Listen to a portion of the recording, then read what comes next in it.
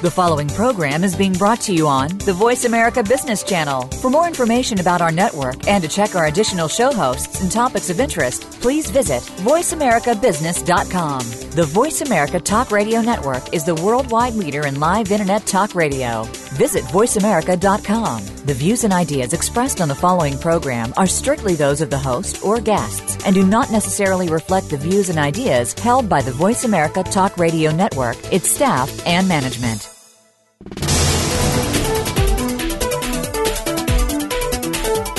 Each business is unique and operated individually of others in the same industry. What they have in common is the potential path to success. Welcome to The Second Stage with your hosts, Jeffrey Cadlick and Brendan Anderson. In today's program, we'll address the obstacles that many businesses find on that path to success and discuss what entrepreneurs and their businesses are doing to stay ahead of the curve. Now, here's Brendan Anderson and Jeffrey Cadlick. Hello, everybody. Welcome to The Second Stage. It's Brendan Anderson and Jeff Cadlick. Well, Brendan, we got another great show today. We've got our good friend Stephen Gurgovits on the line, or he will be. And, we thought this would be an interesting show because you and I, have some familiarity with what we call mezzanine lending or mezzanine loans, or subordinated debt is another phrase. But it's one of those interesting securities that you can use for a lot of different things. Yeah, and I smile when you said you and I have experience with this, and I would say that I have experience with it from a much smaller perspective, where we would use kind of subordinated loans, with ourselves or with tighter groups, and you have much bigger experience or kind of more detailed experience with kind of using it from an institutional perspective, where Steve and his group would be would be able to kind of play. And I think what's really neat about quite frankly some of these mezzanine players is that they're now willing to consider some of these well-run small businesses with good plans. And it really is it's a piece of capital that most entrepreneurs don't know exists, and it's a viable option for getting people through growth phases, buying out partners that that they've fallen out of love with, and we'll learn a lot more of other circumstances where that entrepreneurs could potentially use this capital.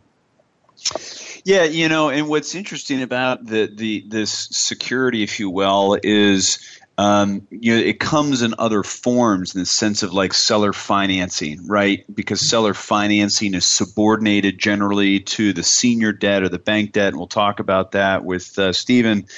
And really what it's all about is where it fits in the capital structure. And I think the reason for the name mezzanine is because it's kind of like the mezzanine floor in a building. It kind of fits between, the lower floors and the upper floors. And certainly an interchangeable term is subordinated debt, which means that it is junior to, senior lenders, or otherwise known as bank debt in the capital structure. But I think Jeff, in all seriousness, maybe you take a quick second, because we have a lot of great questions to ask. Steve, maybe just take that a little bit further and just kind of say what is a in a small deal, what does senior mean? What does the mezzanine mean? It's just and I know that Steve will help us kind of really figure that out. But I think it's an important distinction that quite frankly I think most entrepreneurs never consider.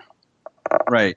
And so, most people, when they talk about debt, they're talking about bank debt, and the reason we say senior debt is because they are the senior most security in a capital structure. And what I mean by that is that when I say senior is they are filing a first lien on all the assets of the business, and they file a UCC filing and so on and so forth.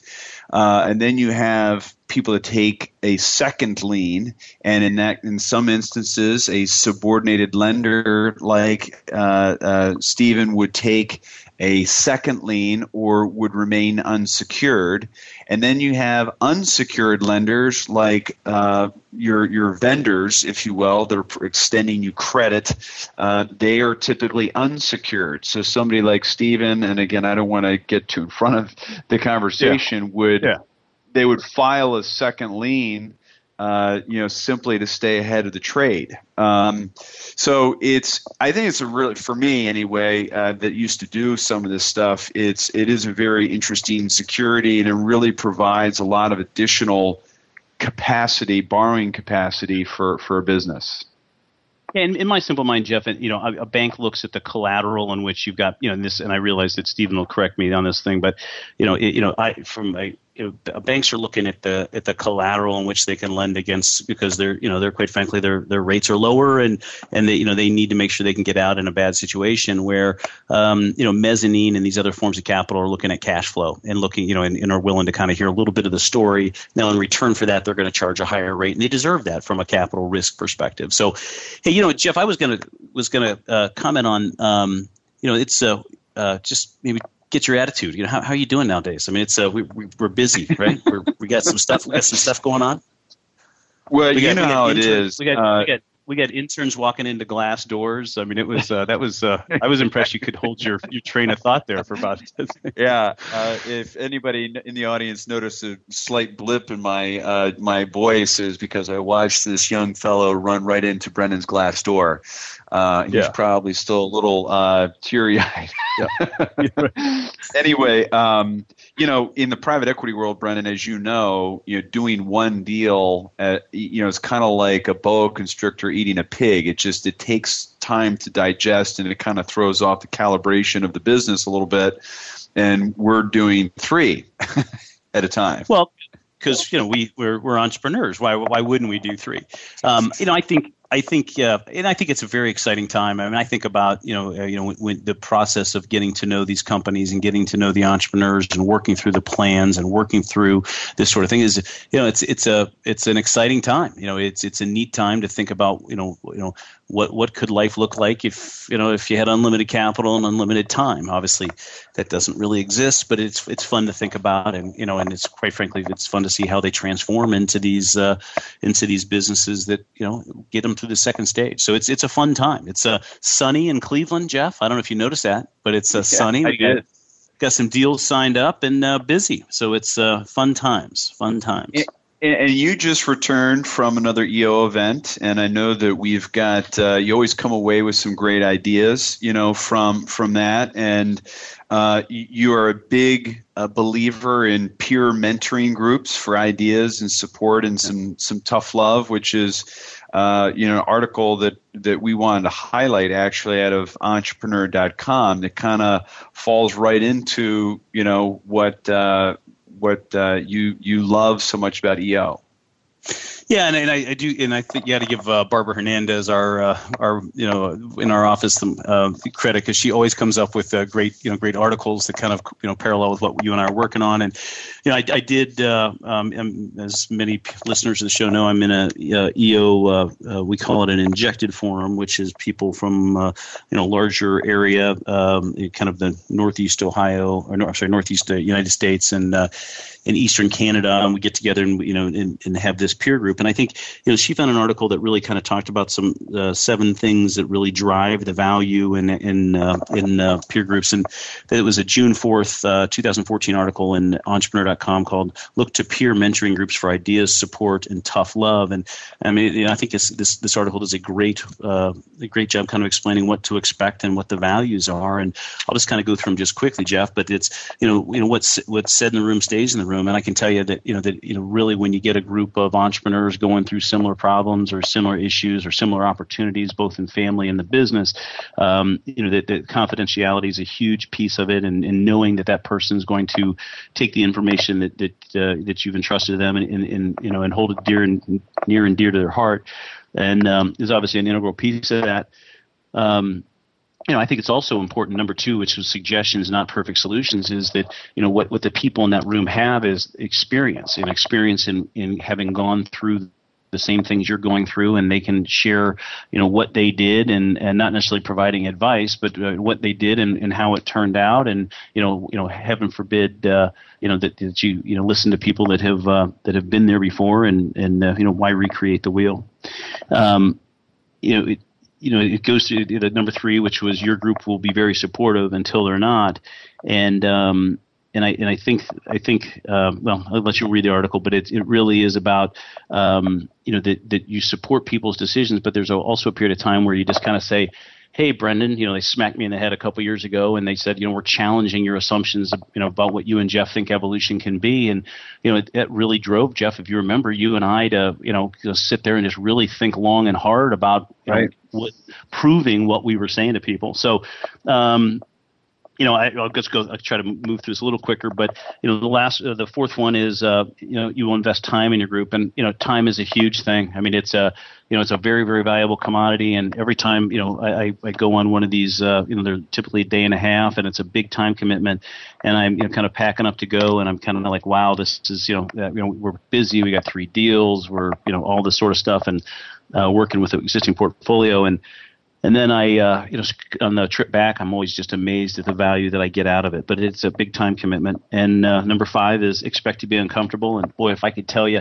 how many times that I've sat there and the people are challenging your ideas and challenging the concepts and sharing experience, it's amazingly uncomfortable. But it always makes me walk away with a new perspective. And it's again just extremely valuable because very rarely do entrepreneurs get the chance to spend that time kind of beating up an idea. And, I guess number 6 is eases stress.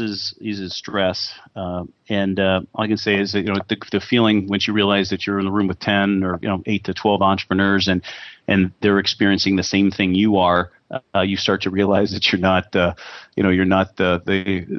idiot or quite frankly, even just, they got the unique concept that you thought. And so it's the concept of not being alone is very, very valuable. And the last one in the article, which I think the author did a great job, is expect transformational change. And I know I've said this before, and Jeff, you and I spend lots of times debating some of these ideas that we come up with. But I literally tie most of the decisions, most of the kind of the big thoughts and so forth that I've had to drive evolution from, in some way, shape, or form, somebody in the forum group, somebody in EO, somebody that recommended I meet somebody, or read a book or something. So it's just that continuous learning, Jeff, that we at the second stage always stress to not only our partners but people that we meet, anytime they ask. Right. And I totally agree. You certainly don't want to have yes men around you, so to speak, or yes women. You really want to be transparent, and getting smacked around a little bit is instructive. And our board of advisors definitely smacks us around when we need to be, and that's what you want. So I know we're out of time, but I'll say one more thing. I think that the other big value is in Jeff, you and I in evolution and our portfolio partners, we were big believers in kind of continuously having everybody review core values and in making sure that you and I get reviewed also. But these peer groups also force you to recognize how you're being perceived in the world and how you present yourself. And I got to tell you, it's always stunning to me how, I know you're going to find this hard to believe, I view myself as a pretty laid back guy, but apparently I'm not. I was stunned to find that out at 48 years old. So it really, once I reconciled the fact that I'm not quite as laid back as I envisioned myself, anyway, so transformational stuff. All right, I'm done talking for at least 12 seconds. I don't think any of my friends would call me laid back, and I think I'm the friendliest guy out there. So we are going to have to take a break here, but we always want to thank our sponsors, McGladrey LLP. They're the leading provider of insurance, tax, and consulting services focused on small and mid-sized businesses nationwide with more than 6,700 people in 75 U.S. cities. And when we get back, we'll quickly get through some of Stephen's background and start talking about mezzanine funding as an alternative source of capital for businesses and its benefits. Thanks for tuning in to The Second Stage.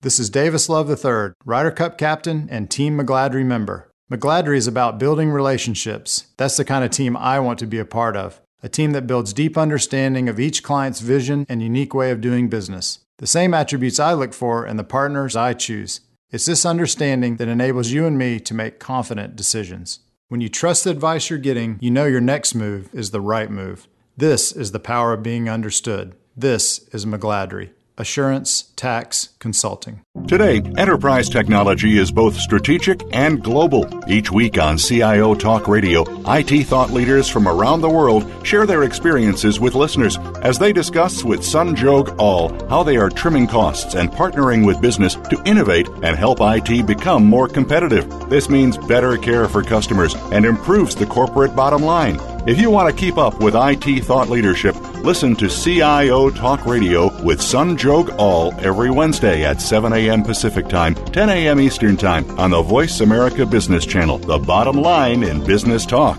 How do you feel about the future?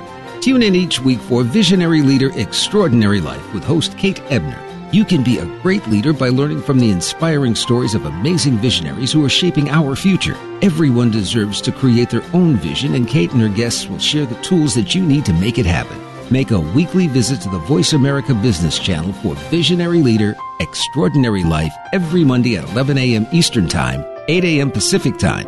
Be inspired. Become inspiring.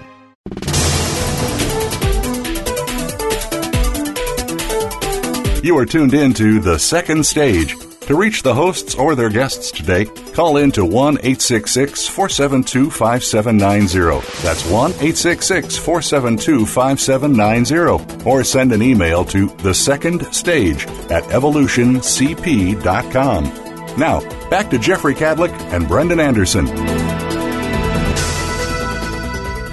Welcome back to The Second Stage. This is Jeff Cadlick. I'm here with my tag team partner, Brendan Anderson. Like any forum, the show will be more effective and powerful if folks contribute their experiences and ideas.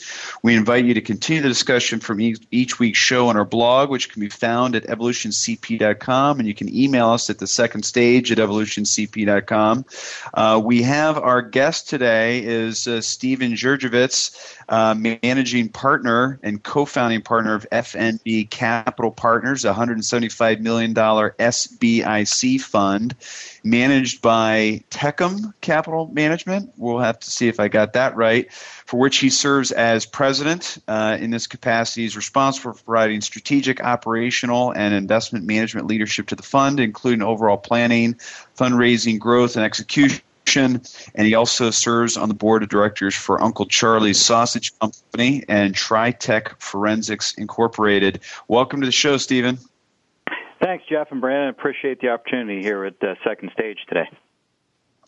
Our pleasure. Our pleasure. I told you in our little break that I want to give a shout out to fellow Steeler fan, and we subsequently found out that one of our producers, Kevin, is a Steelers fan, and I believe we're taking over the world.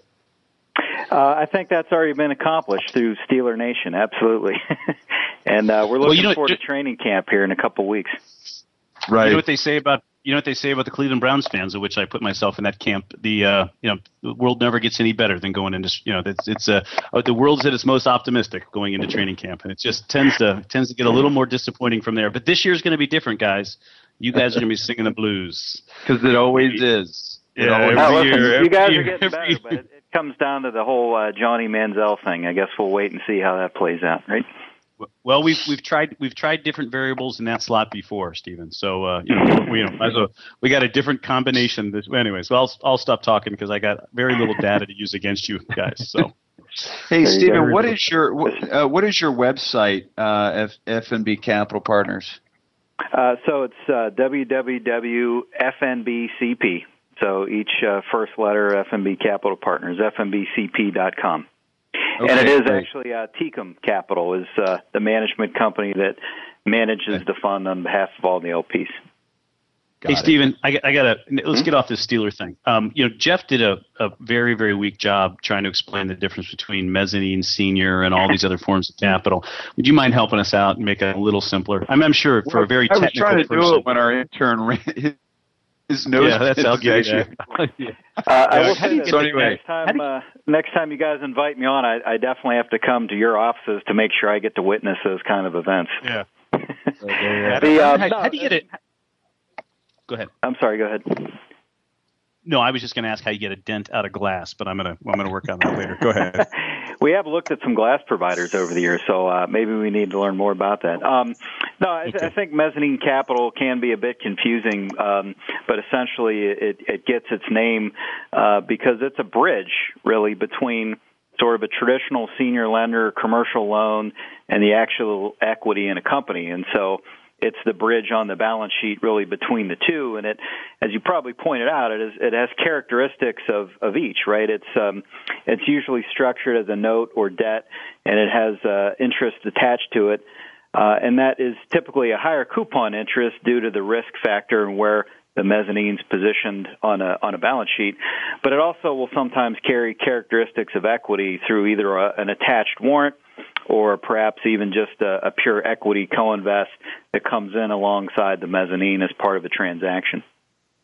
All right, Stephen, I'm one of these slow. I'm one of these slow entrepreneurs. I'm sorry, Jeff, because tell me, from a bank or a mezzanine provider's perspective, how do you decide how much money you can put on from a senior perspective or a bank loan, and how do you figure out how do you decide whether mezzanine's possible? Sure. Well, we actually spun out of a bank, and our former bank parent company, F.N.B. Corporation, where we get the fund's name from as our largest LP, we hung around those folks enough to be dangerous. And, bankers will typically look at asset value and collateral. That's first and foremost as they structure their deal. And then where the mezzanine will typically come in is where those bankers leave off, right, based on that collateral value. And so we're going to be more focused on the cash flow and the prospects of a business, whereas a bank's going to really be focused on, asset values, inventory, receivables, and what they're comfortable being fully secured. Whereas, of course, mezzanine, at best might have a second lien position, might have some security interest, but generally are running without any specific collateral and really banking, so to speak, in quotes, on the cash flows of the business. And then, go ahead, Jeff. Go ahead. No, I want to follow up because you used the term warrants when you were describing, the kind of the mezzanine and the return that you derive from that. Do you want to just give us a quick what exactly a warrant is? Sure, and that can be a complicated topic, and frankly, oftentimes we'll end up just investing in the equity to avoid confusion. But a warrant in itself is usually a separate security. It can be attached or detached to the mezzanine note, but what it is a right, essentially, or an option, if you will, to buy a cash equivalent or actual security in a business. And that's, I think it's important because the mezzanine lender, unlike a bank, when times get tough, banks can get tough, but a mezzanine lender wants some level of interest aligned with the owner of a business, okay? Particularly when we get involved a lot in family-owned businesses. We're not there to push the button when things get tight. We're there to roll up our sleeves and say, okay, let's sit with an owner, a management team, or family-owned business and figure out how we work through potential issues, how we look at an acquisition. And for that effort and that work, it's a shared upside. And the warrant is effectively the security that gives the mezzanine lender at least a small portion of upside for the heavy work that needs to be done. That's differentiated from actually buying or owning the business and getting involved in the operations. We typically don't do that. It's more strategical oversight and helping them really, in some cases, manage the bank relationship, frankly.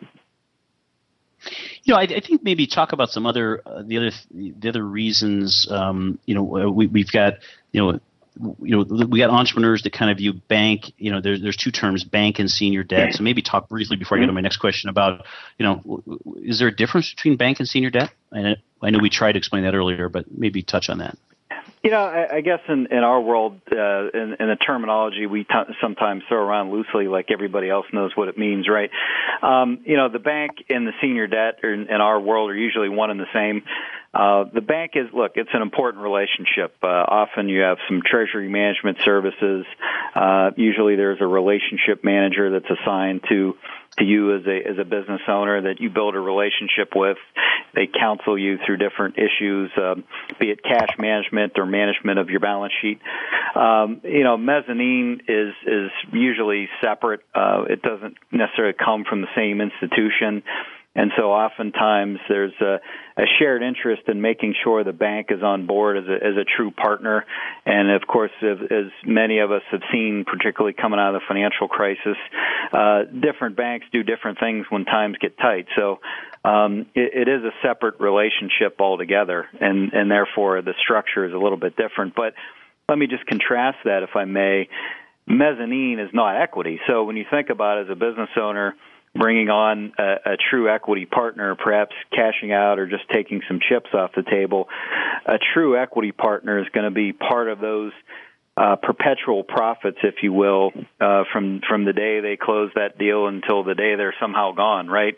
Whereas mezzanine, similar to a bank in a sense, is temporary capital. Okay, it's not quite like a bank where, yes, we're loaning you money, but it's more in the form of capital, and we're going to be there for some period of time. It might be as short as 2 years, might be as long as 7 or 8, but we're helping bridge, again, there's that term bridge, some event, right? It's either as part of an acquisition, part of a growth strategy, or part of maybe just taking some chips off the table through a dividend to shareholders. So I'm an entrepreneur listening to this show, and I'm saying to myself, "Wow, this is a great. This sounds very interesting. I can borrow some more money, and if I have great growth plans and so forth, maybe tell me a little bit about what characteristics, what you're looking for in a company that you got that mezzanine in general, and maybe particularly what your group would be interested in looking at." Yeah, sure. That's a good point, because I think, groups that do provide mezz each probably generally have different strategies, both in terms of whether it be industries or size of the company or perhaps, stage of the company, right? And so, we're typically looking to get involved with companies that have revenues from maybe 8 to 10 million on the low end to as high as 100 million.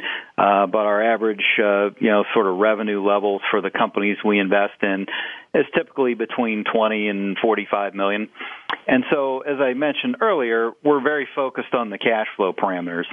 And, you can loosely define cash flow as an accounting term of EBITDA, and maybe you guys have talked about that term in the past, but generally it's earnings before any taxes and depreciation of equipment, and a loose cash flow metric, if you will. And so we're looking at a number of cash flow somewhere at least $2 million on a trailing 12-month basis, or call it annualized basis. And those are the kind of companies. We're industry agnostic, but again, it comes down to cash flow for us. There's other groups that'll look at distress situations, other groups that maybe will only partner with private equity groups to do deals. And we do a little bit of everything, but we don't do any project financing. We don't do any distressed company investing. And one of the things we always get a lot of calls on, but we just don't do, is startups. Generally, there's a great startup community here in Pittsburgh, as there is in Cleveland. We sometimes get those calls, but again, we need that historical cash flow, because frankly, we're not smart enough to know what the next emerging biotech or technology is. We like to look at businesses that have a track record. They've been around. We can analyze that, extrapolate that going forward, and really sort of the Warren Buffett approach of investing in what we can understand. Well, I think that is a great overview, Stephen, and I think this is probably a good time to take a break, and when we come back, we'll probably dig a little deeper into how these deals are structured and priced and so on and so forth. But we are going to take a short break here in the second stage, and again, when we're back, we'll dig a little deeper. Thanks for tuning in to the second stage.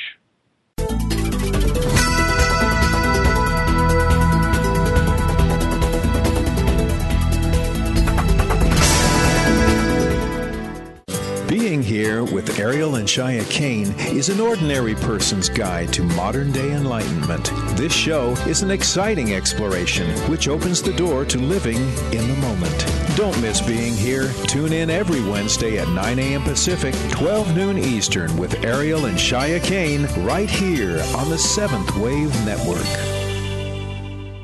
This is Davis Love III, Ryder Cup captain and Team McGladrey member. McGladrey is about building relationships. That's the kind of team I want to be a part of. A team that builds deep understanding of each client's vision and unique way of doing business. The same attributes I look for in the partners I choose. It's this understanding that enables you and me to make confident decisions. When you trust the advice you're getting, you know your next move is the right move. This is the power of being understood. This is McGladrey. Assurance Tax Consulting. Leadership is a vital skill set in today's competitive global economy. Being a leader is not enough. To succeed, you must optimize your performance and know how to imbue others in your organization with leadership skills. Practical, actionable leadership insights are the focus of Leadership Development News, hosted each Monday at 9 a.m. Pacific, noon Eastern, by Kathy Greenberg and Relly Nadler on the Voice America Business Channel. Doctors Greenberg and Nadler, who coach global leaders on how to be most effective, will share their insights and contacts. The path to leadership excellence begins here.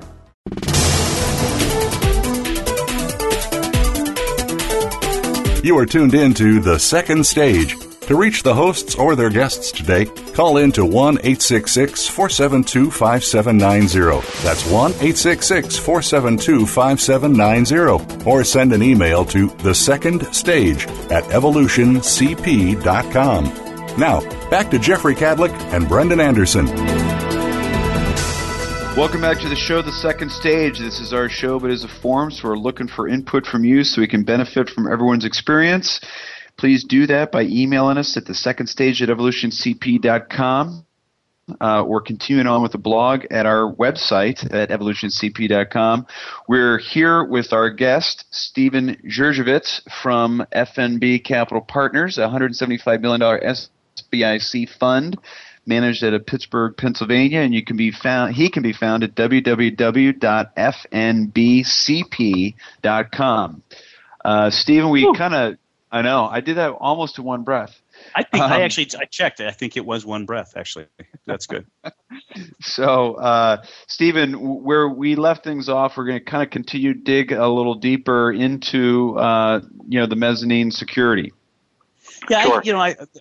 As always, there's the good, the bad, and maybe, or there's the good, and then there's the not so good about most things, and maybe get into a little bit about what's good about mezzanine, from your perspective, and then maybe what are the reasons that entrepreneurs or small businesses need to just stop and think whether they want to use it. So maybe the good and the bad. Sure. No, that's a fair question. I think it is important to educate a little bit too, because again, I don't think a lot of people have experience with mezzanine as a financial product, if you will. It needs compared and contrast a little bit, guys.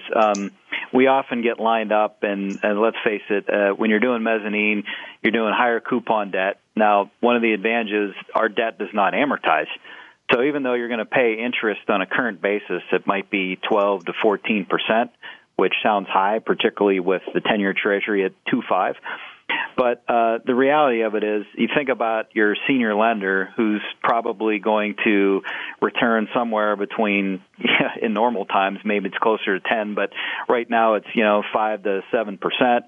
And if you're an equity investor, generally you're probably looking for returns in 30% or more, and so the mezzanine is going to be somewhere between the two. And we'll typically target an 18 to 22% return, a portion of which is that current interest rate of 12 to 14%, and a portion of which might be some additional what we call PIK interest or capitalized interest that's not required to be paid current but can be added to the principal, or the equity kicker, equity investment, or warrant that we talked about earlier. And so on a combined all-in basis, that's kind of what we're trying to be. Now, in terms of the bad, again, that shocks some folks. I've been called Tony Soprano a few times. But I think what people need to understand is you can't just contrast mezzanine to a senior loan, right, or a lender who's going to give you money at 6%.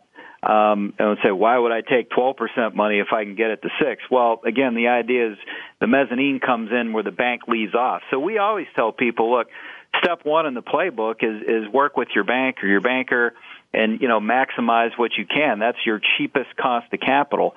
But if it's an acquisition or some type of growth capital because you're growing really fast, or somebody's coming in and acquiring all or a portion of your business, chances are you're going to need more financing than just from the bank. And you really have two options. You bring in that equity partner where, again, the direct equity, you're giving up a portion of your profits in perpetuity, arguably, or you go ahead and pay the higher sort of mezzanine rates, which are a hybrid approach, knowing that the mezzanine is going to come in at a point in time and it's going to exit at a point in time, but it's not here forever. And even when we have an equity investment, most of the time we exit the investment or the relationship, if you will, through a refinancing event where what happens is your bank debt's amortizing down, you're paying the 12 or 13% coupon, and the business has grown, and now you've got more debt capacity, and you go back to the banker and say, okay, Tony Soprano's really starting to hurt.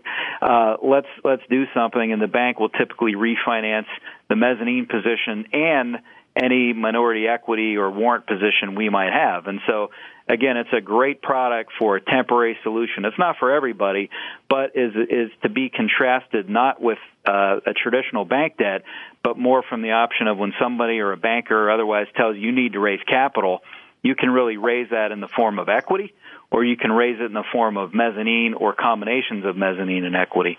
And hopefully that helps, solidify it. The good is, again, it's cheaper than equity. The bad is obviously there's a price to that, and the mezzanine is priced based on the risk perceived, and it doesn't necessarily move overall with sort of market rates and interest rates like you get with a bank debt. And a really important thing also is that this is more permanent capital than bank debt in the sense that you're not amortizing principal generally right away. I mean, the bank wouldn't allow it, but you are paying interest and so on and so forth. So you get a little bit of breathing room with a mezzanine investment than you get from a senior lender. Exactly. In fact, even though the playbook is to maximize your debt from your senior lender, there are situations where you actually might want to take a little less because you want to be able to generate some cash flows that you can redeploy back into the business for CapEx or other growth initiatives. And it is a differentiator from that standpoint. Well, and when I heard you talking, I was smiling because so often when we talk to entrepreneurs, obviously Evolution's willing to come in with 100% equity and really, keep that, and when we don't mind doing that and keep the balance sheet very clean. And then as you get to know the business a little better and you know the cash flows, and you have, just say, look, we can put a little bit of mezzanine debt on this, leave the mezzanine being that this kind of more permanent capital, and then leave all of this available working capital or senior bank facility to grow. And then you point out to the entrepreneur that even though we're writing a pretty big equity check, that in the event that they do use a little strip of this mezzanine, that they end up owning a lot more of the business. And so it's the good part is leverage provides both good stuff in the sense that you own more, and then it provides a little bit more some other issues you may have to when if the business would turn south. But we've had wonderful experience with with working through slowdowns and so forth, and because fundamentally the mezzanine player has to stop and realize that they're a partner in the business also. So that's wonderful. So let's talk about the scenario of if things aren't going according to plan, and what's the relationship? Does that ever happen? Does that ever happen? Not our portfolio, but yeah, right. Okay, because I was going to say I remember hearing about that in an entrepreneurial forum one time, but I don't. Okay. Let me rephrase this. In theory, and you've probably heard about this, but never firsthand, if things don't go according to plan, how does the relationship with the bank manage? Because again, it's relative to the equity and it's relative to the bank, the senior debt. Talk a little bit about the dynamics there and how that can impact the business. Sure. Well, as you point out, I think the biggest variable is the bank, right? Aside from maybe some customer issues or macroeconomic issues that might be outside of a business owner's control to a certain extent, that relationship with the bank is key. And we've seen a number of banks act different based on different situations. And I think, as you point out, one of the advantage of a mezzanine capital partner is our ability to sort of interpret the bank's ideas and intentions. Some banks will stand next to you and work through it because of the long-term established relationships. Others may have had turnover in their relationship management positions or perhaps have their own issues, as we saw some banks had during the financial crisis, and they can get a little goofy. So that whole idea of having sort of an equity kicker or a shared economic interest where we share in some upside, that's what really pays off, right? Because, we're going to come in and help work with the company, the owners, to deal with, number one, the bank and how they're handling things, and number two, sort of sit down and reappraise the balance sheet for what we need to do, if anything, on a right-sized basis, right? Is this a temporary issue? Is this a permanent issue? We just lost one of our largest customers. Or is it a technology, like a we're now obsolete issue? And based on, those scenarios, we can walk through some different ideas. But we had one, yes, we did in the past. And a good example is we came in and we were able to bring in a new bank because the particular bank we were involved with was not being cooperative, and yet we still felt at some level this was a very bankable company with good prospects. And so we were able to help the management team meet and introduce a new relationship and work through some issues. So we tend to be a little more proactive. We don't just bring in, Joey, the workout guy, and, goodbye, you no longer talk to Steve or his team. That's not how we do things. We roll up our sleeves and try to work side by side, and I think you'll find that's pretty consistent with most mezzanine providers. Hey, Jeff, I know we're like we got about 3 minutes here or so. Maybe we just kind of talk about a couple, whether we go towards a couple situation stories, but also definitely touch on what sorts of situations that somebody should say, oh my God, that's a great opportunity for Mezz. So, yeah, I mean, I can speak to that. Obviously, I think look, we take a barbell approach to our market. We will work with private equity firms who need a source of financing as part of an acquisition.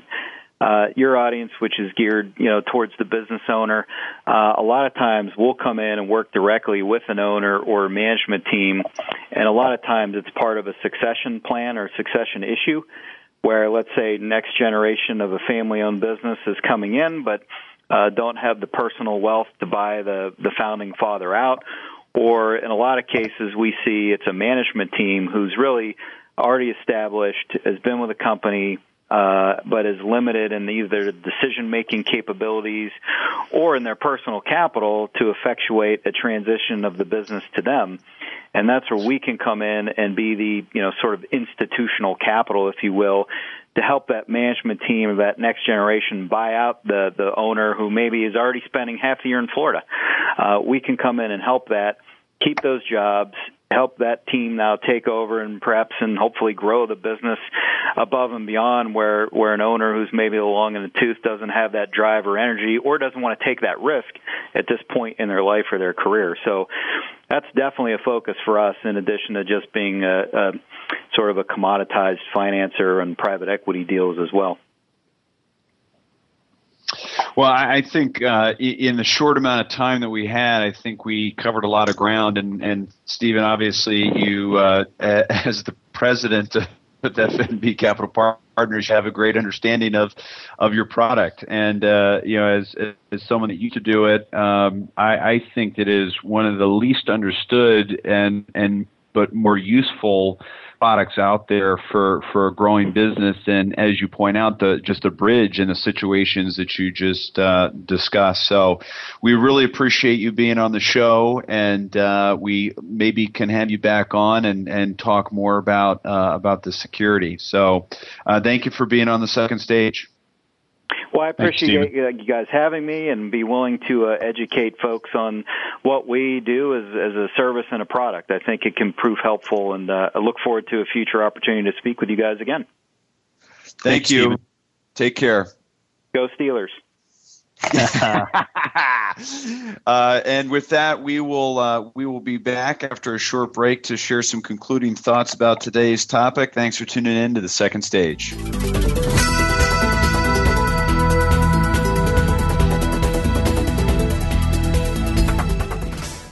Are you and your business well prepared? For what, you may ask? Well, what about workplace violence, cyber attacks, or general business disasters? Listen for Fear is Negotiable, Business Survival Skills 101 with your host, Pamela Hill. We'll bring you case studies of the businesses that don't prepare and the consequences that can happen. We'll also bring you best practice strategies that can help you keep your business running smoothly. Tune in to Fear is Negotiable, Tuesdays at 2 p.m. Eastern Time, 11 a.m. Pacific on the Voice America Business Channel. When money and tech come together, it can make for a harmonious or detrimental relationship. On Media and Your Money, host Jason Steele will show you how streaming media can work for you to help you accomplish your financial goals, both short-term and long-term. Do you have a plan for investment opportunities? How is college planning going for your kids? Is your retirement strategy working for you? Listen for Media and Your Money, Thursdays at 9 a.m. Eastern Time, 6 a.m. Pacific Time on Voice America Business. This is Davis Love III, Ryder Cup captain and Team McGladrey member. McGladrey is about building relationships. That's the kind of team I want to be a part of. A team that builds deep understanding of each client's vision and unique way of doing business. The same attributes I look for in the partners I choose. It's this understanding that enables you and me to make confident decisions. When you trust the advice you're getting, you know your next move is the right move. This is the power of being understood. This is McGladrey. Assurance Tax Consulting.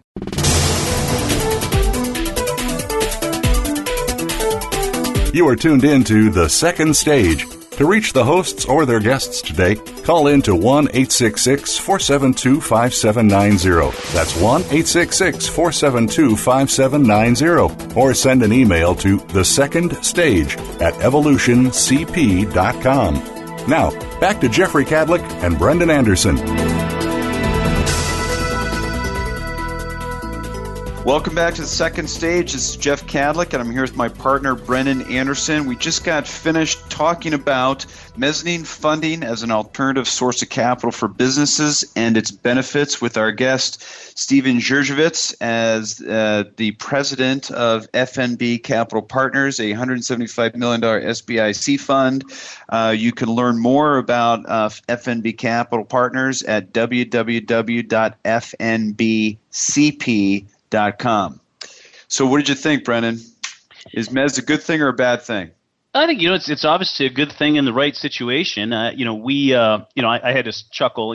I think for most of our listeners know that you came from the institutional world, that you guys would use this security more than I would at the lower end of the business. And when I heard Stephen talking, it's interesting. Although I think F.N.B. and there's some other mezzanine funds that will look at some smaller deals, it does kind of reinforce the position that Evolution plays, which is effectively trying to help these businesses get from smaller companies to over 2, 3, 4, 5 million of EBITDA or earnings, as we were talking about, because it really does open up the financing options out there. And maybe, Jeff, from your perspective of having looked at some bigger companies and worked with bigger companies, why is that? Why is it that the little $500,000, $600,000, $700,000? I'm leading you to the answer I'm looking for if you can't tell, but just maybe we reinforce that there's a reason that Stephen and his group like to see a little more earnings. Yeah, it is because leverage, debt is debt. It's a fixed obligation, and for small businesses, and you and I don't believe in a lot of leverage in small businesses, which were generally smaller than what Stephen was talking about. I want to point that out. He was really starting at kind of a minimum of $2 million of EBITDA type businesses, and I think that's about the right place to start thinking about the security. It's a fixed obligation, Brendan, and it can, like any debt, whether it's senior debt or whatever, it can be smack in the head.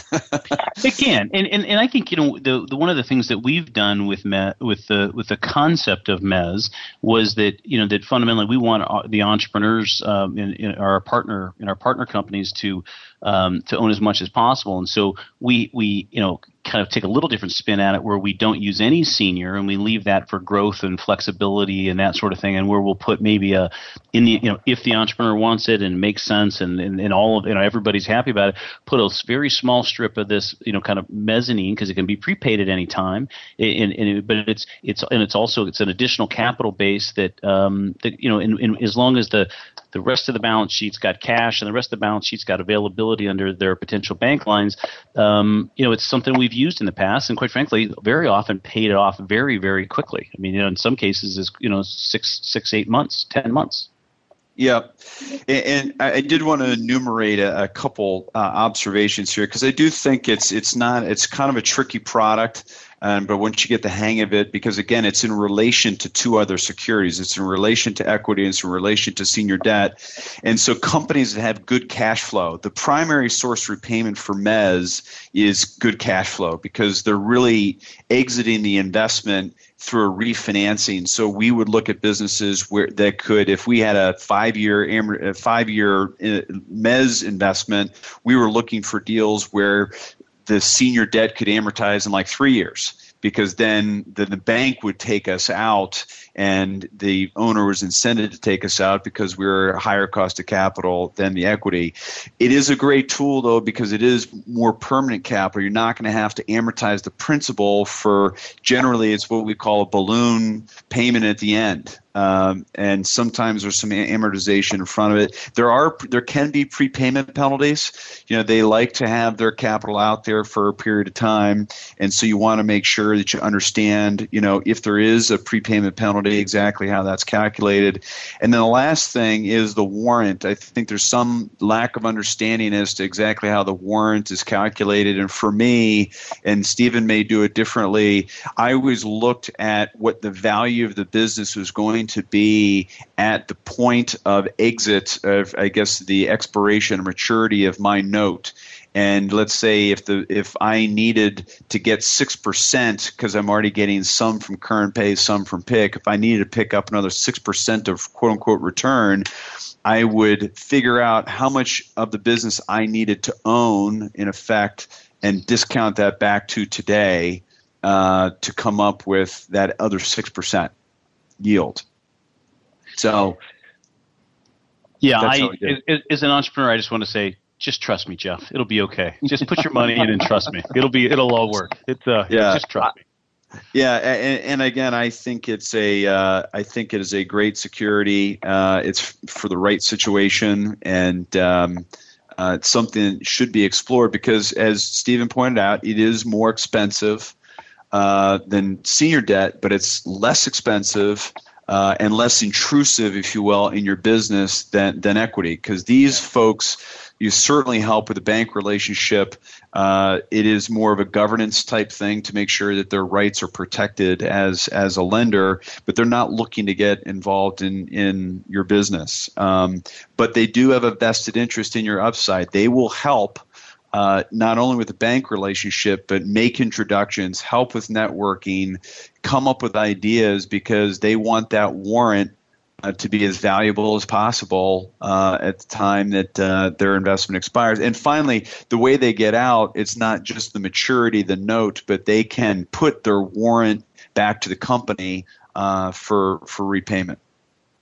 And put means what? It means that they can say to the company, "Hey, it's time for you to buy out my ownership option, if you will, in the business." And that's we talk about the good, the bad, and the ugly. That could be something that the entrepreneur has a growth plan, and this put comes up. So I mean, that's something that we don't typically deal with, because we're looking for some we all tend to kind of look to the same kind of terminal point. But I got you. It's all good. It's all good. It's all good. So we're kind of winding down the show here, Brendan. I don't know if you've thought of. Should we just stop this whole? Yeah, we should. Mezz me, man. Mezz me. That's all I'm saying. Mezz me. I love it. All right. Yeah. So I hope you've enjoyed today's show, or we hope you've enjoyed today's show, and you join us again next Monday at 5 p.m. Eastern, 2 p.m. Pacific. I think next week we are diving into the 6 qualities of a small giant. if I know my dates correctly. And that'll be a fun conversation with our good friend Bo Burlingham, who is always a lot of fun. And thank you for tuning in to the second stage and have passion for possibilities. Right, Brendan? You betcha. Thanks for tuning in to the second stage.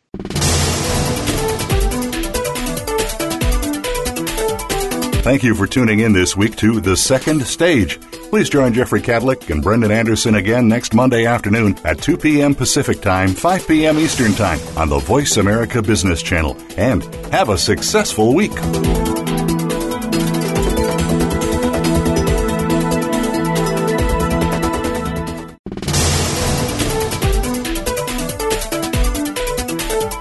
Thank you for tuning in this week to The Second Stage. Please join Jeffrey Cadlick and Brendan Anderson again next Monday afternoon at 2 p.m. Pacific Time, 5 p.m. Eastern Time on the Voice America Business Channel. And have a successful week.